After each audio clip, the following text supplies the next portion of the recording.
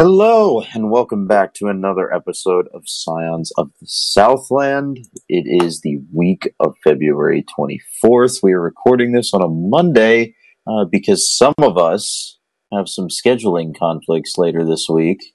Mr. Grant, do you want to explain yourself?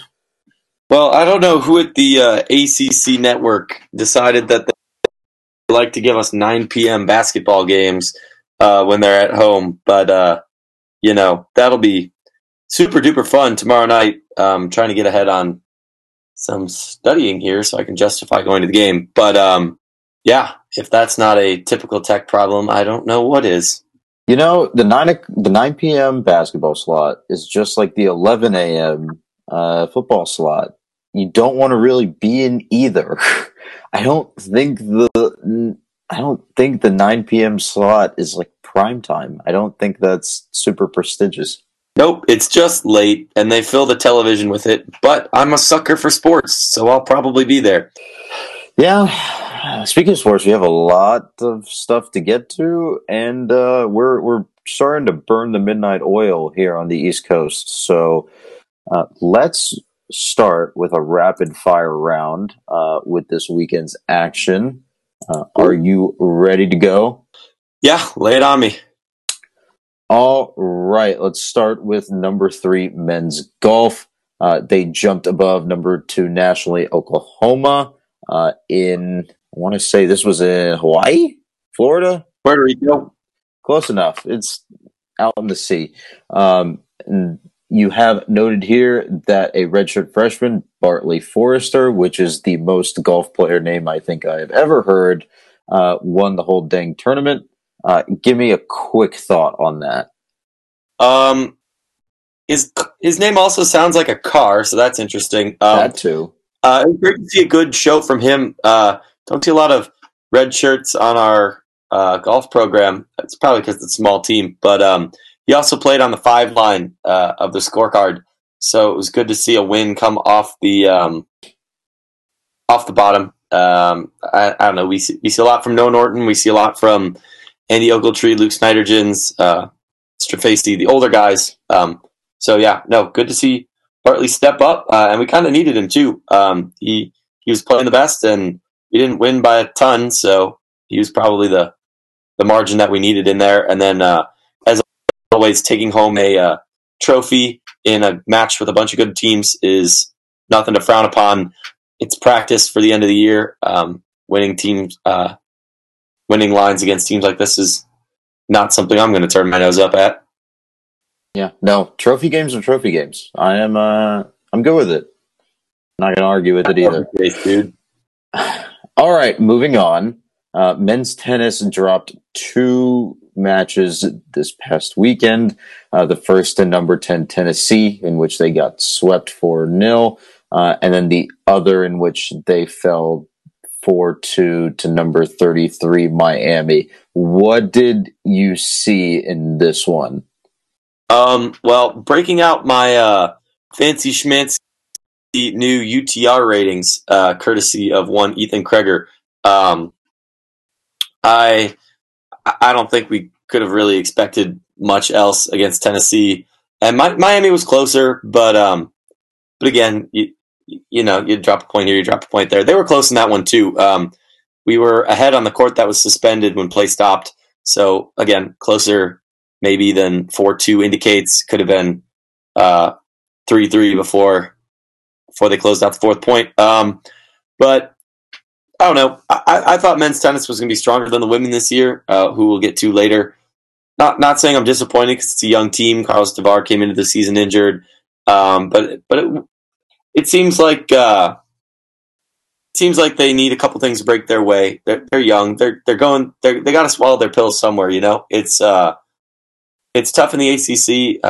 We're going to see a lot of good competition. Very balanced midsection of the conference this year. So stuff like the Miami match will start to fall their way. Hopefully, knock on some wood there. But I don't know. Not anything too crazy from them this past week. All right, moving on. Something a little bit similarly mellow. That was a poor transition. diving and women's swimming at the ACC Championships in Greensboro, North Carolina this weekend. Tech placed three gals in the top three. Cami Hidalgo finished first in the 1 meter diving. Ruben Lechuga finished second in that same event. And then Cami Hidalgo followed that up with a second place finish in the platform diving. There were 4 NCAA B cuts. I don't know. I watched a little bit of this on ACC Network, but honestly, not enough for me to glean anything substantive away. What do you think? I think it really reflects kind of the themes we've been poking at for not just all year, but kind of the past couple. Not even going to call it a top heavy team for the women. They have a couple that can get in the mix for B finals and C finals, but you're never going to get a conference championship if you can't put a single person in an A final. Ilgen Fritz looked a little bit off in the 1,000, but she did come back with a nice showing in the 500. She's probably their best pure swimmer. And the diving was solid at the top. I will go as far to call that top heavy because we put Lechuga in second. Still wound up in 9th on the men's side of diving. Women swimming and diving combined got that's 12. My bad. Yeah, not great. I will say aberration. If you want to see Miami, who does not have men's swimming, first place in the ACC in men's swimming and diving, they have not gotten to the swimming part of the men's ACC championship. So Miami currently sits in first. That's a fun little twist. Weird, but yeah, no. Tech's women. They had good times for what they had been swimming in relays, but really you can't win if in both sprint relays you're getting dead freaking last. The only teams behind them were, I believe, Boston College, Pitt, and Miami. Miami, again, small swimming school. Not going to trash them or Pitt. I know people at both schools, and at Boston College, too. Wow, what is it with me? And having intimate connections to the bottom third of the ACC. They're not the class of the conference. And the recruiting class that came in, I don't really see that changing much. They lose their best swimmer. I wouldn't expect a lot from these gals next year.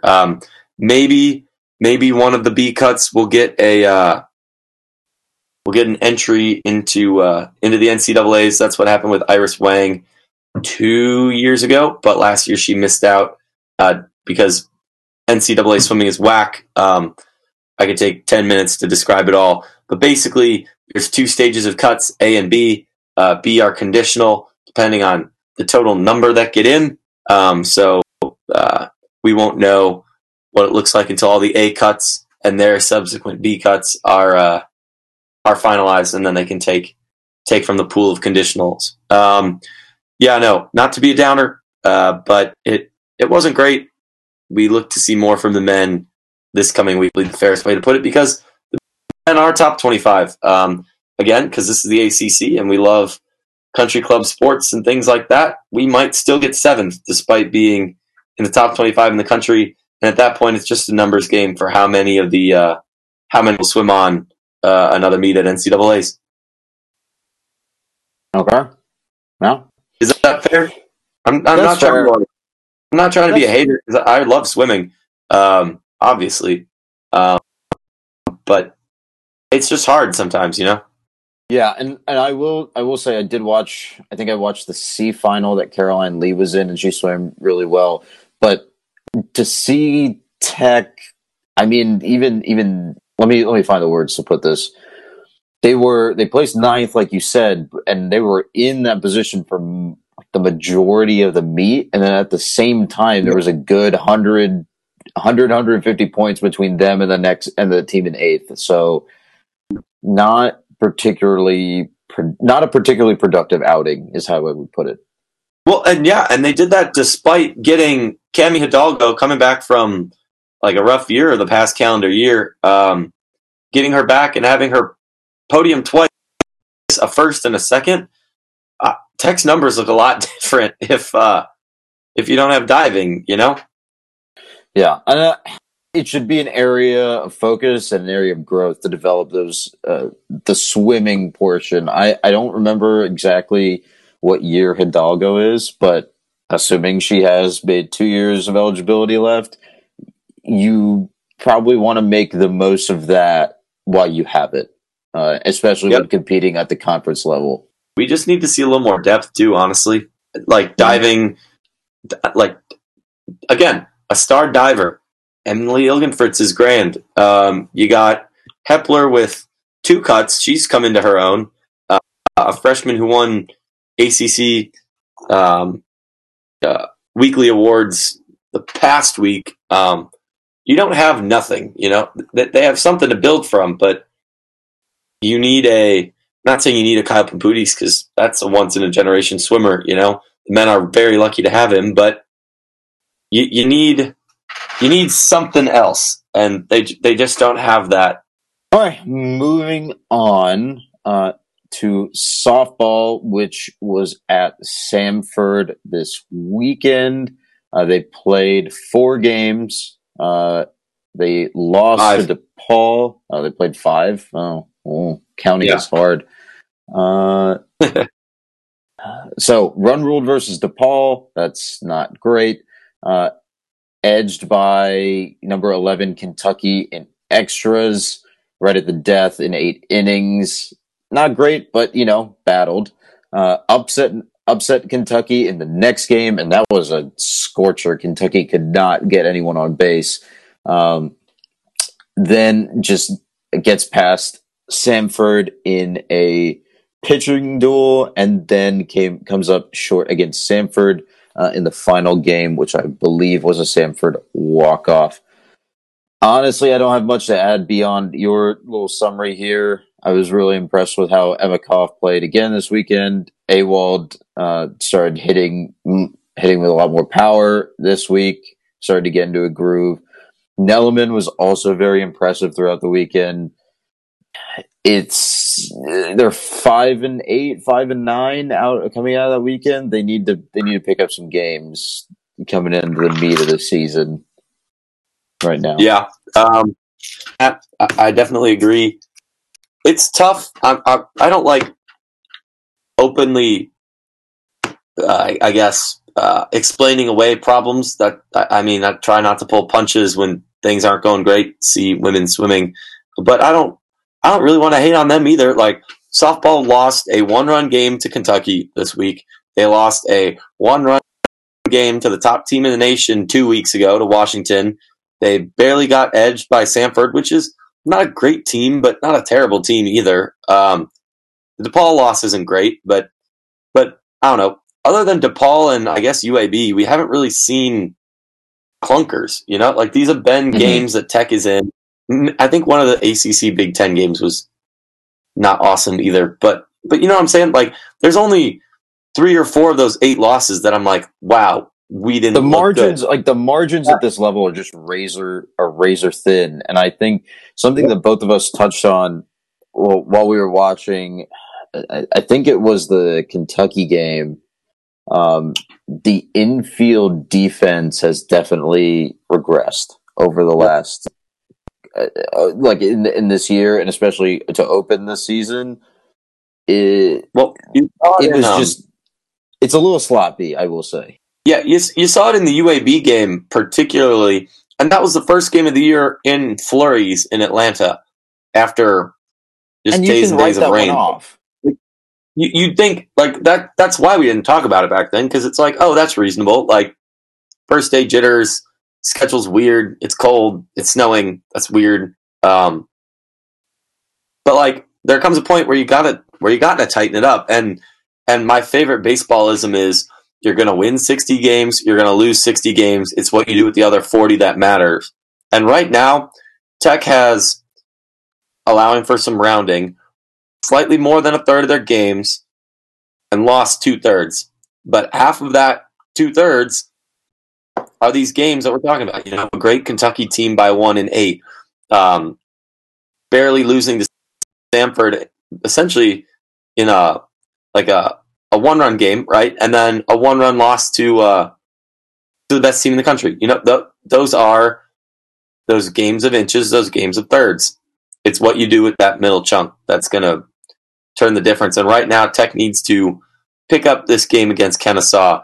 They have they got the state game postponed. That probably would have been a win. We do well against them. Granted, you're not going to make the tournament if half the games you win are against your, I guess, patsies. But they need to turn the corner in some of these close games. And Murphy's Law. Anything will happen that can. Hopefully, some of these start to break Tech's way. Okay.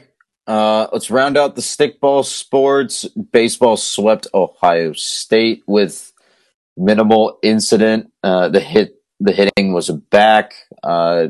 Pitching was also much more solid than what we saw in the opening weekend. I don't know. There's not much more to say there. It was a good weekend. They put up, if I can do some mental math here, 29 runs to Ohio State's 10. I'll take it. I'll take it too. You're the baseball editor, and I was in Gainesville, so you're definitely more able to speak on this than me, considering I caught exactly the last 5 innings of the series in person. But I don't know. All the signs point to good for me. We're waking up. It's kind of like what we just talked about with softball, them tightening up, getting out of that first weekend. We kind of yet to see that from softball, but baseball is, since whenever they got back from Statesboro, it's been all that, Yeah, and I think you do have to hedge a little bit. You mentioned in your piece in Yellow Jacket Roundup that they played defending Big Ten tournament champions Ohio State, and that means a certain amount. But at the same time, I think you got to hedge just a little bit, considering one, Ohio State, the Big Ten as a whole in terms of baseball is, and then number two, Ohio State, yeah, they won the Big Ten tournament, but at the same time, they went to the Nashville Regional, lost and won 1 game, and then lost 3 games and got eliminated. And I think one of those games was to McNeese that they barely won, and then they lost to Indiana State and Vanderbilt, and I think one more other team, if I remember correctly. But they lost to Indiana State and Vanderbilt by a lot. Those were not pretty games, and so you do have to take that into consideration when you're talking about a team like Ohio State. But I will say that the level of competition provided by Ohio State and Cincinnati last weekend is much more realistic and much more preparatory to ACC play than playing, obviously, St. Peter's and to a certain extent St. John's, result in that latter game notwithstanding. Yeah, and even then, Georgia Southern. Right. I will take caveats with Ohio State's losses in the playoffs. Vanderbilt won it all. Over Michigan, who the Ohio State beat on their way to the Big Ten tournament crown, and Indiana State. Don't sleep on Missouri Valley Conference baseball. I know that's usually a basketball thing, but I will also remind you that Bradley, for example, is 1-0 all time against Georgia Tech. And also baseball beat baseball. Watching that game at all. Yeah. My dad sure 2 years ago. That was not fun. Yeah. I think I did the write-up for that game afterwards, actually. But yes, because you were very happy. You were conflicted. I was conflicted. But no. Ohio State, I think the 5-2 game on Saturday, that was Saturday, right? Yeah, I think so. I think that's the most indicative, right? We can't expect 12 runs every game, but it is good to see that Tech can still, 12-6 out-hit the other team when their pitching is on. They can out-duel the other team 5-2. So, these won't be the hardest guys we play this year, not by a long shot. And I will say in that second game, I think that was it was the Saturday game when Lonsway was on the mound for Ohio State, and he was dealing. He was doing very, very well at the mound. He just was not getting help from his outfield. There were just a lot of mental errors for Ohio State in that game, and if left up to Lonsway, he would have absolutely locked it down. It's just that you have a bloop or a random double off of a drop fly ball in center field that puts a runner in scoring position, and then that's when the hit parade begins in that game. I think it was Barron Radcliffe, Colin Hall, Luke Waddell. They all get on base, and it starts building against Lonsway, especially once he adds a couple walks in that inning, and it's. Like I said, I think, like you're saying, this is a good performance, and like I was saying, you got to hedge a little bit given the type of team that Ohio State is. But I still I still want to see a complete weekend performance. That middle game was it was a bit dicey until Ohio State started making mistakes. I want to see a complete domination weekend. The more 12 runs, fewer, 2 runs. Quote, I want to see a complete domination weekend, he says about a team that is 6-1. Hey, I'm happy where they're at. I wish we had that St. John's game back, but I don't know. Like I said last week, you meatloaf the rest of the season. 2 out of 3 ain't bad. I'll take the 3 out of 3 too. I'll take the 3 out of 3 this weekend, but we will get to that. Let's see here. The last couple of sports before we get to our major topics. Club lacrosse lost to a Utah Valley. Oh, never heard I know, that school before. Close loss to Utah Valley. Club lacrosse is, man, that league is Club lacrosse. Interesting. And then demolishing Boston College, who was ranked on Sunday. And then club swimming, Mr. Grant's, hometown at Georgia Tech, effectively, traveled to Gainesville, placing second. And then the final sport that we wanted to get to, men's basketball, played 2 games over the past week. They beat Wake Forest by, what is this number? By 7, 86-79, in a game that it was weird at points, I think, but Tech did pull away late, so I'm more or less satisfied with that. And then in the final game of the week, Tech lost at Syracuse in a close one, a little closer than the final score entails, 72-79. Jake, do you have any thoughts on the back part of our slate here? The back part, honestly, again, I was in Gainesville. So long, such a weird pool. That's a different topic.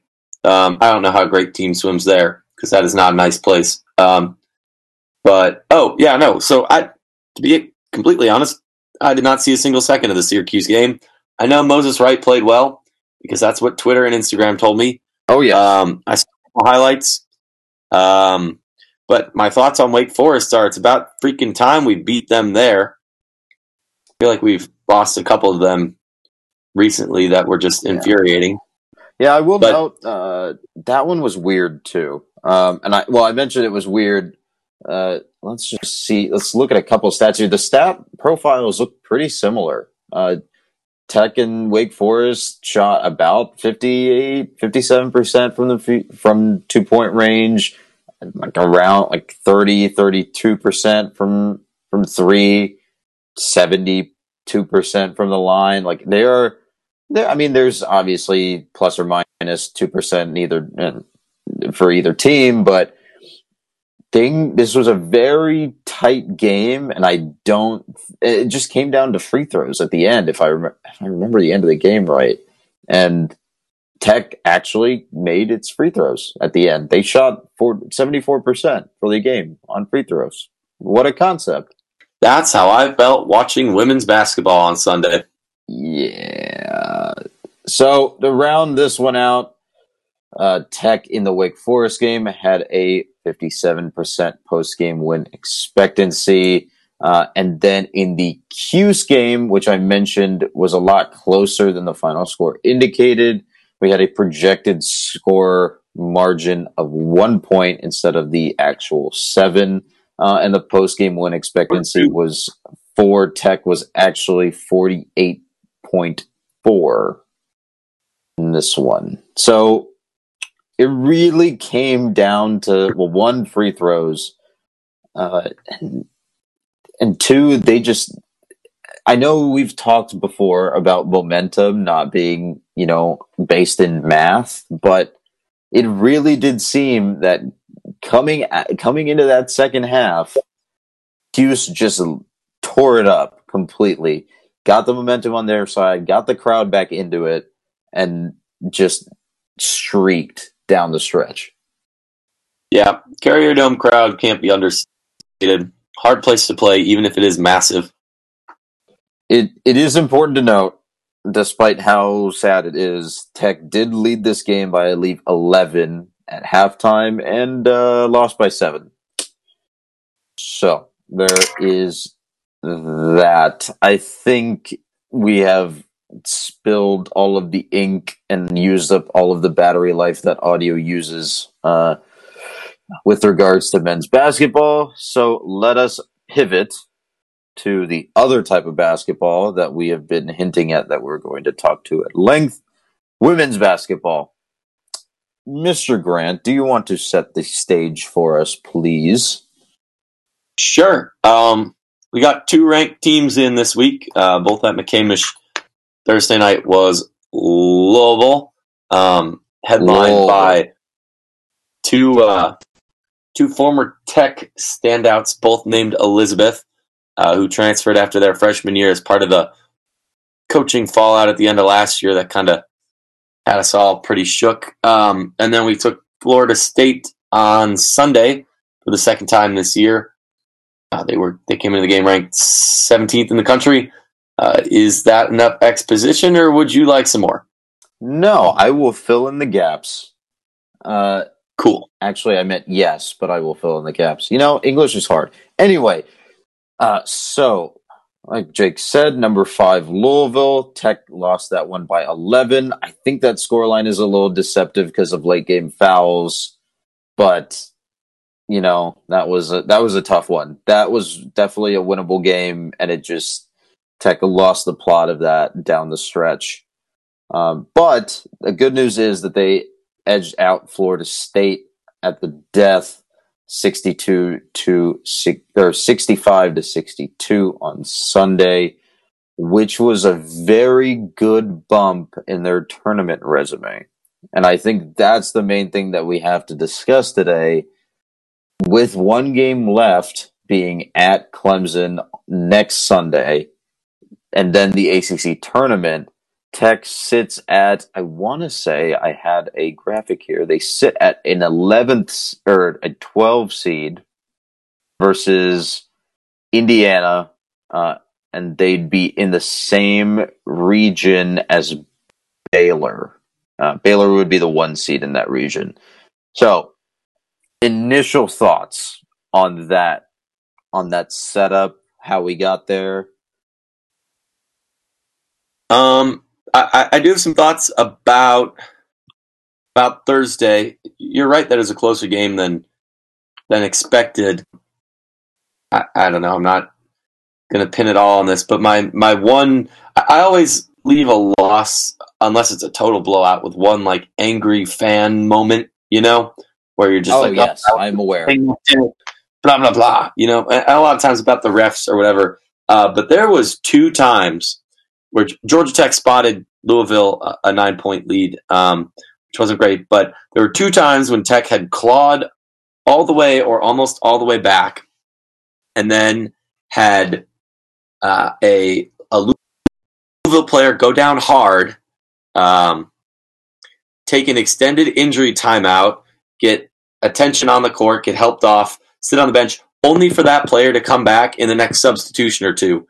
And yes, gameswomanship, whatever, but that was a little bit sketchy. I didn't like that. It was big momentum. It's not like the old men's basketball where you get the timeout called and then the official timeout comes in like 30 seconds later and that kills momentum. Because I've seen that plenty. Krzyzewski did that in the Duke game, but man, those infuriated me because Tech builds up all this momentum. They get it within 2 or 3 points, 4 points, and then bam, you're back in the hole. That's demoralizing. One of them was it wound up being going down hard on a made 3 and a foul did get called. So it went from being down 4 to being down 7. That's tough, you know? But that being said, in terms of fouls, Tech was pretty solid on that. Louisville didn't go to the line all that much. Tech played a much cleaner game. Forced 14 turnovers to Tech's 6. Got out rebounded pretty noticeably at the start, but they must have come back because it wound up only being a difference of 3. So it wasn't for lack of hustle and heart, but I don't know if you saw the 3-point line.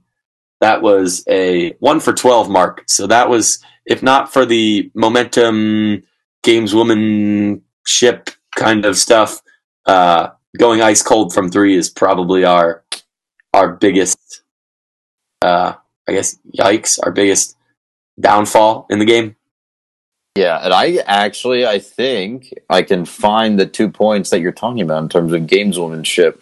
There, if I look at the game flow chart here, so there is 1 point in the early part of the second quarter where Tech got within 1, and then there's another point where Tech got within 3 during the late stages of the third quarter.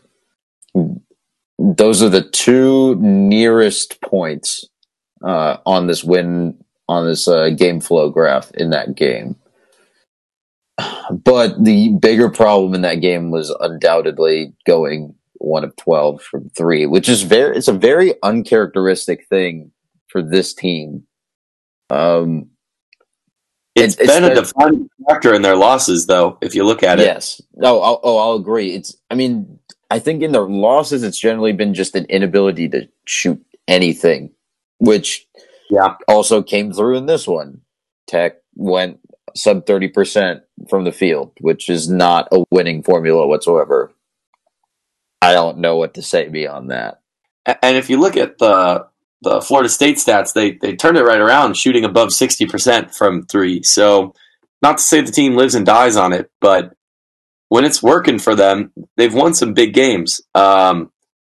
Beating Florida State on the road by a lot. Pivot to that game. Yeah. Let's use this opportunity to pivot. So this one was tight. Tech pulled away for a bit at the end of the third quarter and just gained a ton of momentum, and then went ice cold for about 5 minutes in the fourth quarter. And this is after coming back. So again, looking at the game flow chart, the game was pretty close until about halfway through the second quarter, tied 28-28.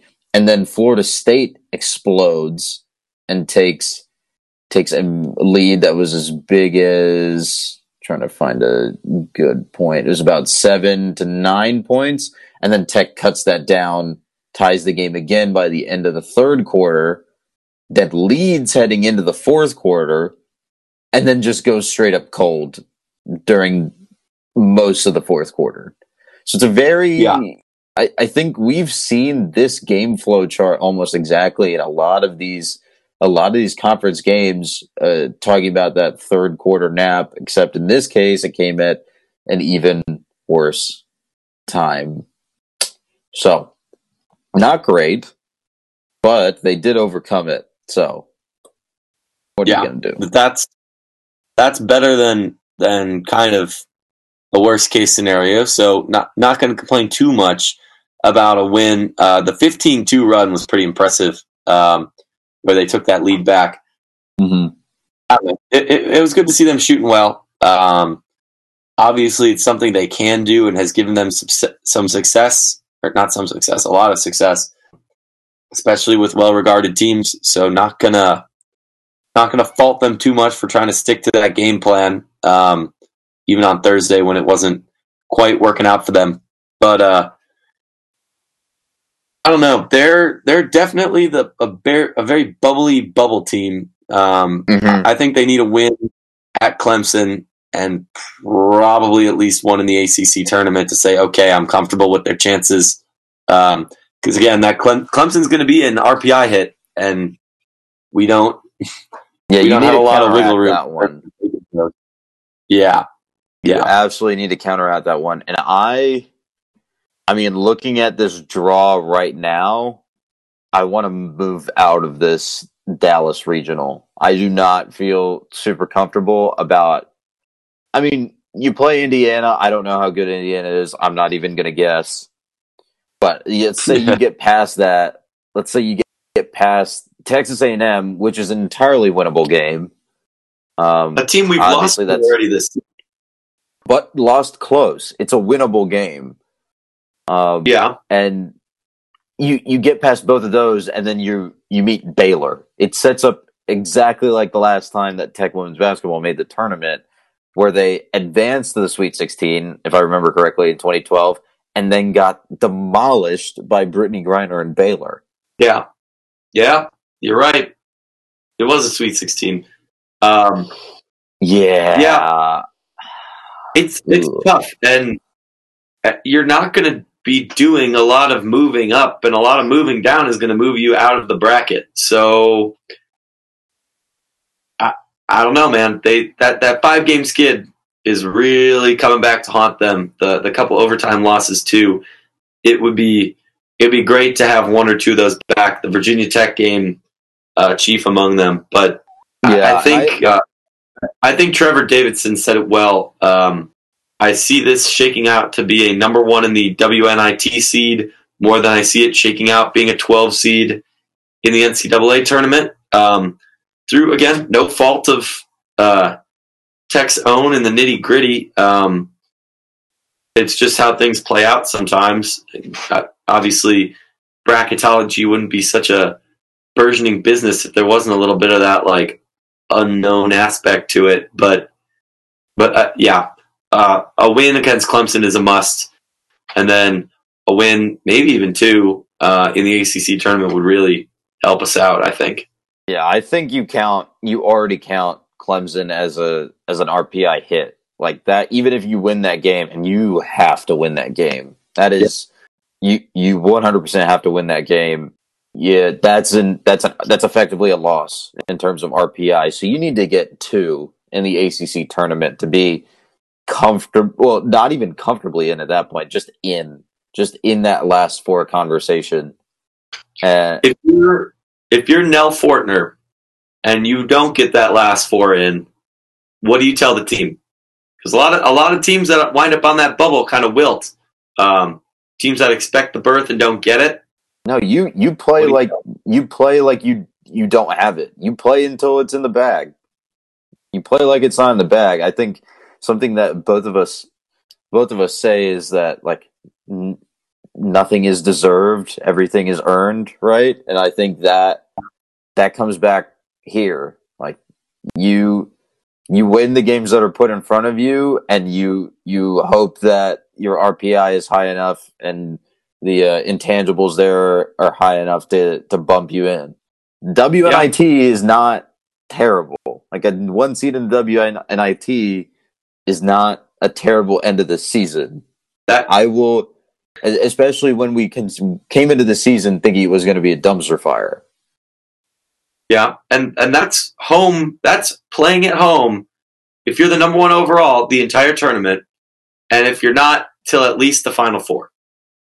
Yeah, and that's fine. Like, I mean, we want them to get into the tournament for the first time since in 8-9 years. But at the same time, given the context of this season, I would not be dissatisfied. I think we had this discussion in our Slack the other day. It's like this season, for all intents and purposes, has been a success, regardless of what happens over the next 2 weeks, whether they get into the NCAA tournament or not.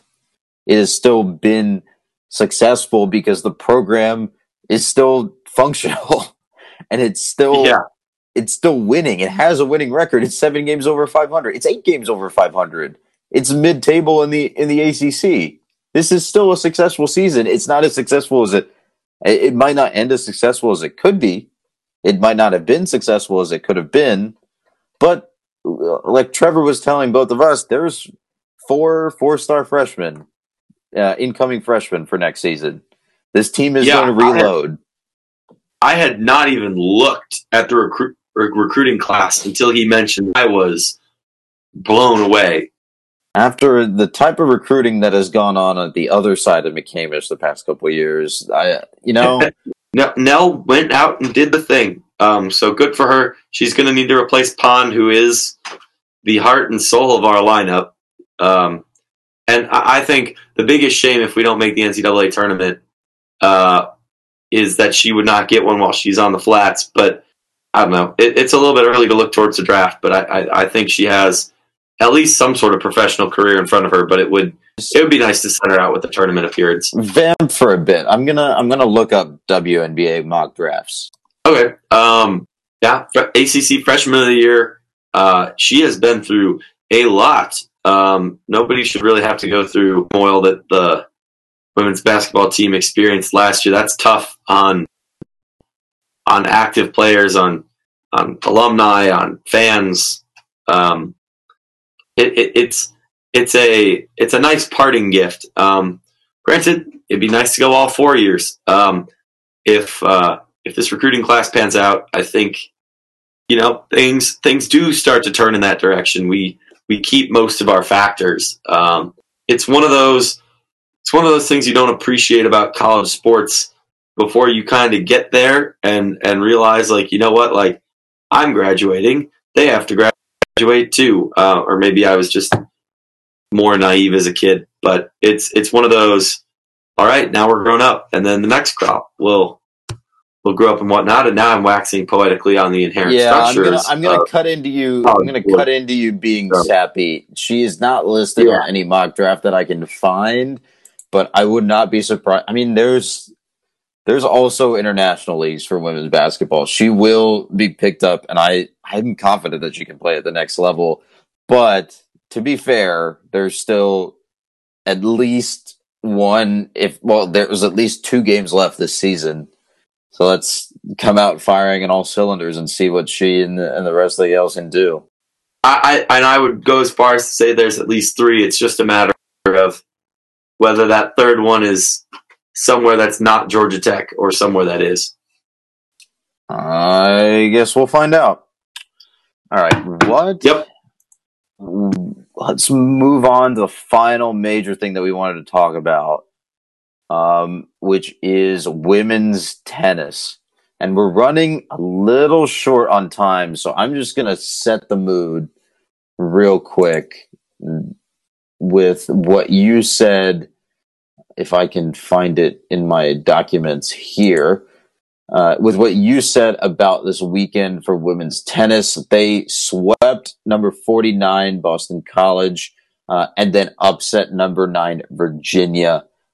This team is on the precipice of a top 10 ranking, but at the same time, we've also said, they have a couple holes. They're not as good as that Final Four team from a couple years ago. But I mean, they're about to be top 10 team after this week. They are good.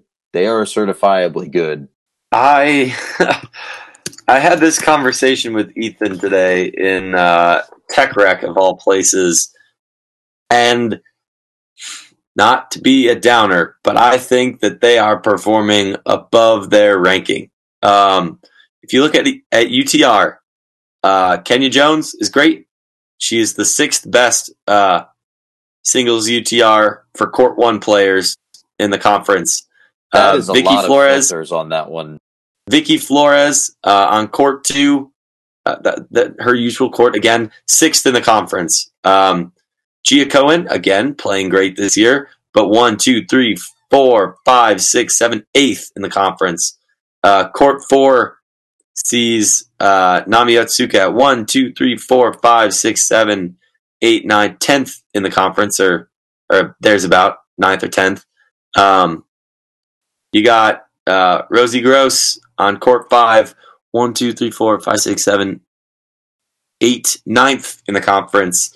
And then down on 6 is Dova at 1, 2, 3, 4, 5, 6, 7, 8, 9, 10, 11th in the conference. Those are not particularly top 10 worthy rankings, but yet they keep winning. On UVA. I mean, I think it's something that we talk about in other sports, right? What's the best example that I can think of? It might be in baseball. Teams like the Twins last year, they won a ton of games based on the combined hitting of that squad, not necessarily on the back of one player. Basketball a couple of times has been more of a team effort. I mean, basketball is a little bit more of an individual sport, but in some cases, I think we've seen entire teams that don't have one superstar, one media starlet to control all of the attention. I know football has been there have been football teams like that in the last couple of years where there's just not one personality that takes up all the atmosphere. And I think this team is like that. They're not highly ranked. They don't have one centerpiece player like Paige Hergen was a couple of years ago. But at the same time, they, like you said, they're still winning. They're ranked number 11 for a reason. They went and upset number 13 Ohio State. They played Stanford tough. We're talking about a team that is competed at a very high level, and overperforming right now or not, it's still proofs in the pudding right now. Yeah, if you pull up Virginia's numbers, they match out pretty similar to Tech. They're ranked 9th in the country. They have a basically all American Court 1. And then on Court 2, they're rated lower than Tech. 3 about the same. 4 and 5 a little higher. 6 a little higher. But again, they don't dominate on every court. So perhaps it's not necessary to, like you said, you can pick up other things. This obviously doesn't rank doubles from what I'm pulling off of, and obviously doubles is a point of this and another way that you can double dip on some of your best players and how they play together. But I don't know. I run a lot of numbers on swimming, particularly ACC and Illinois high school swimming, and you cannot win in team scored swimming with one great athlete, right? You can place in 2 events, but you'll never have your relays. You'll never have that all around what it takes to get there, right? And just like in baseball, you can't have one all-world pitcher or whatever because you got to rotate. You can't have Mike Trout on your team and make the playoffs. It's what the Angels have been doing for 10 years. Yeah, exactly. And it's a little bit different in softball because you can put a pitcher in the circle and they can pitch every other game or come in a lot of games in relief, whatever. But then at basketball you can have an individual standout that really powers your team. But I think tennis, while not necessarily on the baseball side of things, needing a bunch of ridiculous talent all over the place, not saying pure depth, But I think tennis falls pretty close to that swimming model, even more so than track does in a lot of ways, because doubles is kind of the inverse of a relay. You don't get the double point for scoring the doubles. In fact, it's lower valued. But you can double dip. You put your court one player back out there to try and get another hack at it. Again, I'm rambling. It's almost 1 a.m. here in Atlanta, so I do need to go to bed. But there's that aspect of you can't just have one great player and win. Miami, though they did beat us last week, has the best singles player in the conference. But on every other court, they match up to us about where Virginia does, and we do fall off on 6. So not great, but Georgia Tech is balanced enough to do the thing, and the men are similar, not the same in terms of deviation from the norm. There's a lot more bunching towards the middle in ACC men's tennis, but I don't know. Time will tell if the women are for real, but they're not for real, I guess, is my convoluted conclusion. Thank you for bringing that entire discussion to no substantive conclusion. I feel like that's what we do best here. Yeah, I mean, we did that for everything baseball related a couple weeks ago. That was pretty fun. Yeah, same with women's baseball like 3 weeks ago. Rampant speculation is kind of our forte. Yep. All right, let's wrap it up since it is almost 1 a.m. on the East Coast. What is coming up this weekend? What strikes your eye? What tickles your fancy here?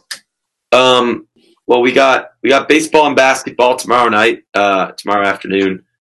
That'll be two different kinds of interesting. Baseball versus Gardner-Webb, and Clemson men's basketball. That's the first 2 games against them in the next 2 weeks.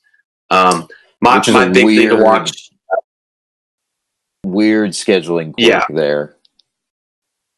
Hey, I'll be at both. But Wednesday through Saturday, we got men's swimming and diving at the ACC championships. This will be an interesting one to watch. Kyle Pampudis, Christian Ferraro, they're the class of the conference. They lose a little bit not having Rodrigo with them anymore because he graduated last year. But I think if this team is for real and if we want to see them do well, obviously if we want to see them do well at the NCAAs, they got to get some times here. But, there's a lot of room for wiggle in that middle chunk of the ACC, middle upper chunk. So if Tech can get a couple great swims here from that depth, they can't rely only on their top 1, 2, 3 swimmers. But, if the relays come together, if Kyle and Christian turn in good performances, but down the roster we see some of those solid swims, maybe we'll see a good result there. Not saying we're going to get first. I don't know if anybody can catch NC State or the other guys at the top. But definitely that's my pick to watch, other than, of course, the UGA baseball series, which all of you should be watching without us telling you to. I will say swimming and diving is on ACC Network Extra, and it's kind of fun to throw on in the background. It is. This is an aside, but I do definitely enjoy watching competitive swimming casually. It is kind of fun, and even if you're not into it, it makes some pretty good background music or background noise. One of us, Akshay. One of us. All right, rounding out the rest of the slate here, track and field is at the ACC Indoor Championships. Softball is playing the I-75 Challenge at home. There's games versus Iowa State and Penn State. Ooh, boy, lots of states here. Baseball is playing Athens the entire weekend. The rubber match of which was shifted from SunTrust Park to Coolray Field up in Gwinnett, which is kind of lame, but we'll deal with it. And then what else? is fun to point out. Sunday's a busy day. You have women's tennis at noon at Ken Byers, then women's basketball at 1 at Clemson, then softball at 1 at home versus Ryder, and then the 2 p.m. rubber match versus Athens in baseball. And yeah, that's a busy, busy day. Not even and I totally forgot to mention men's golf at the top, but they're in Las Vegas and far away.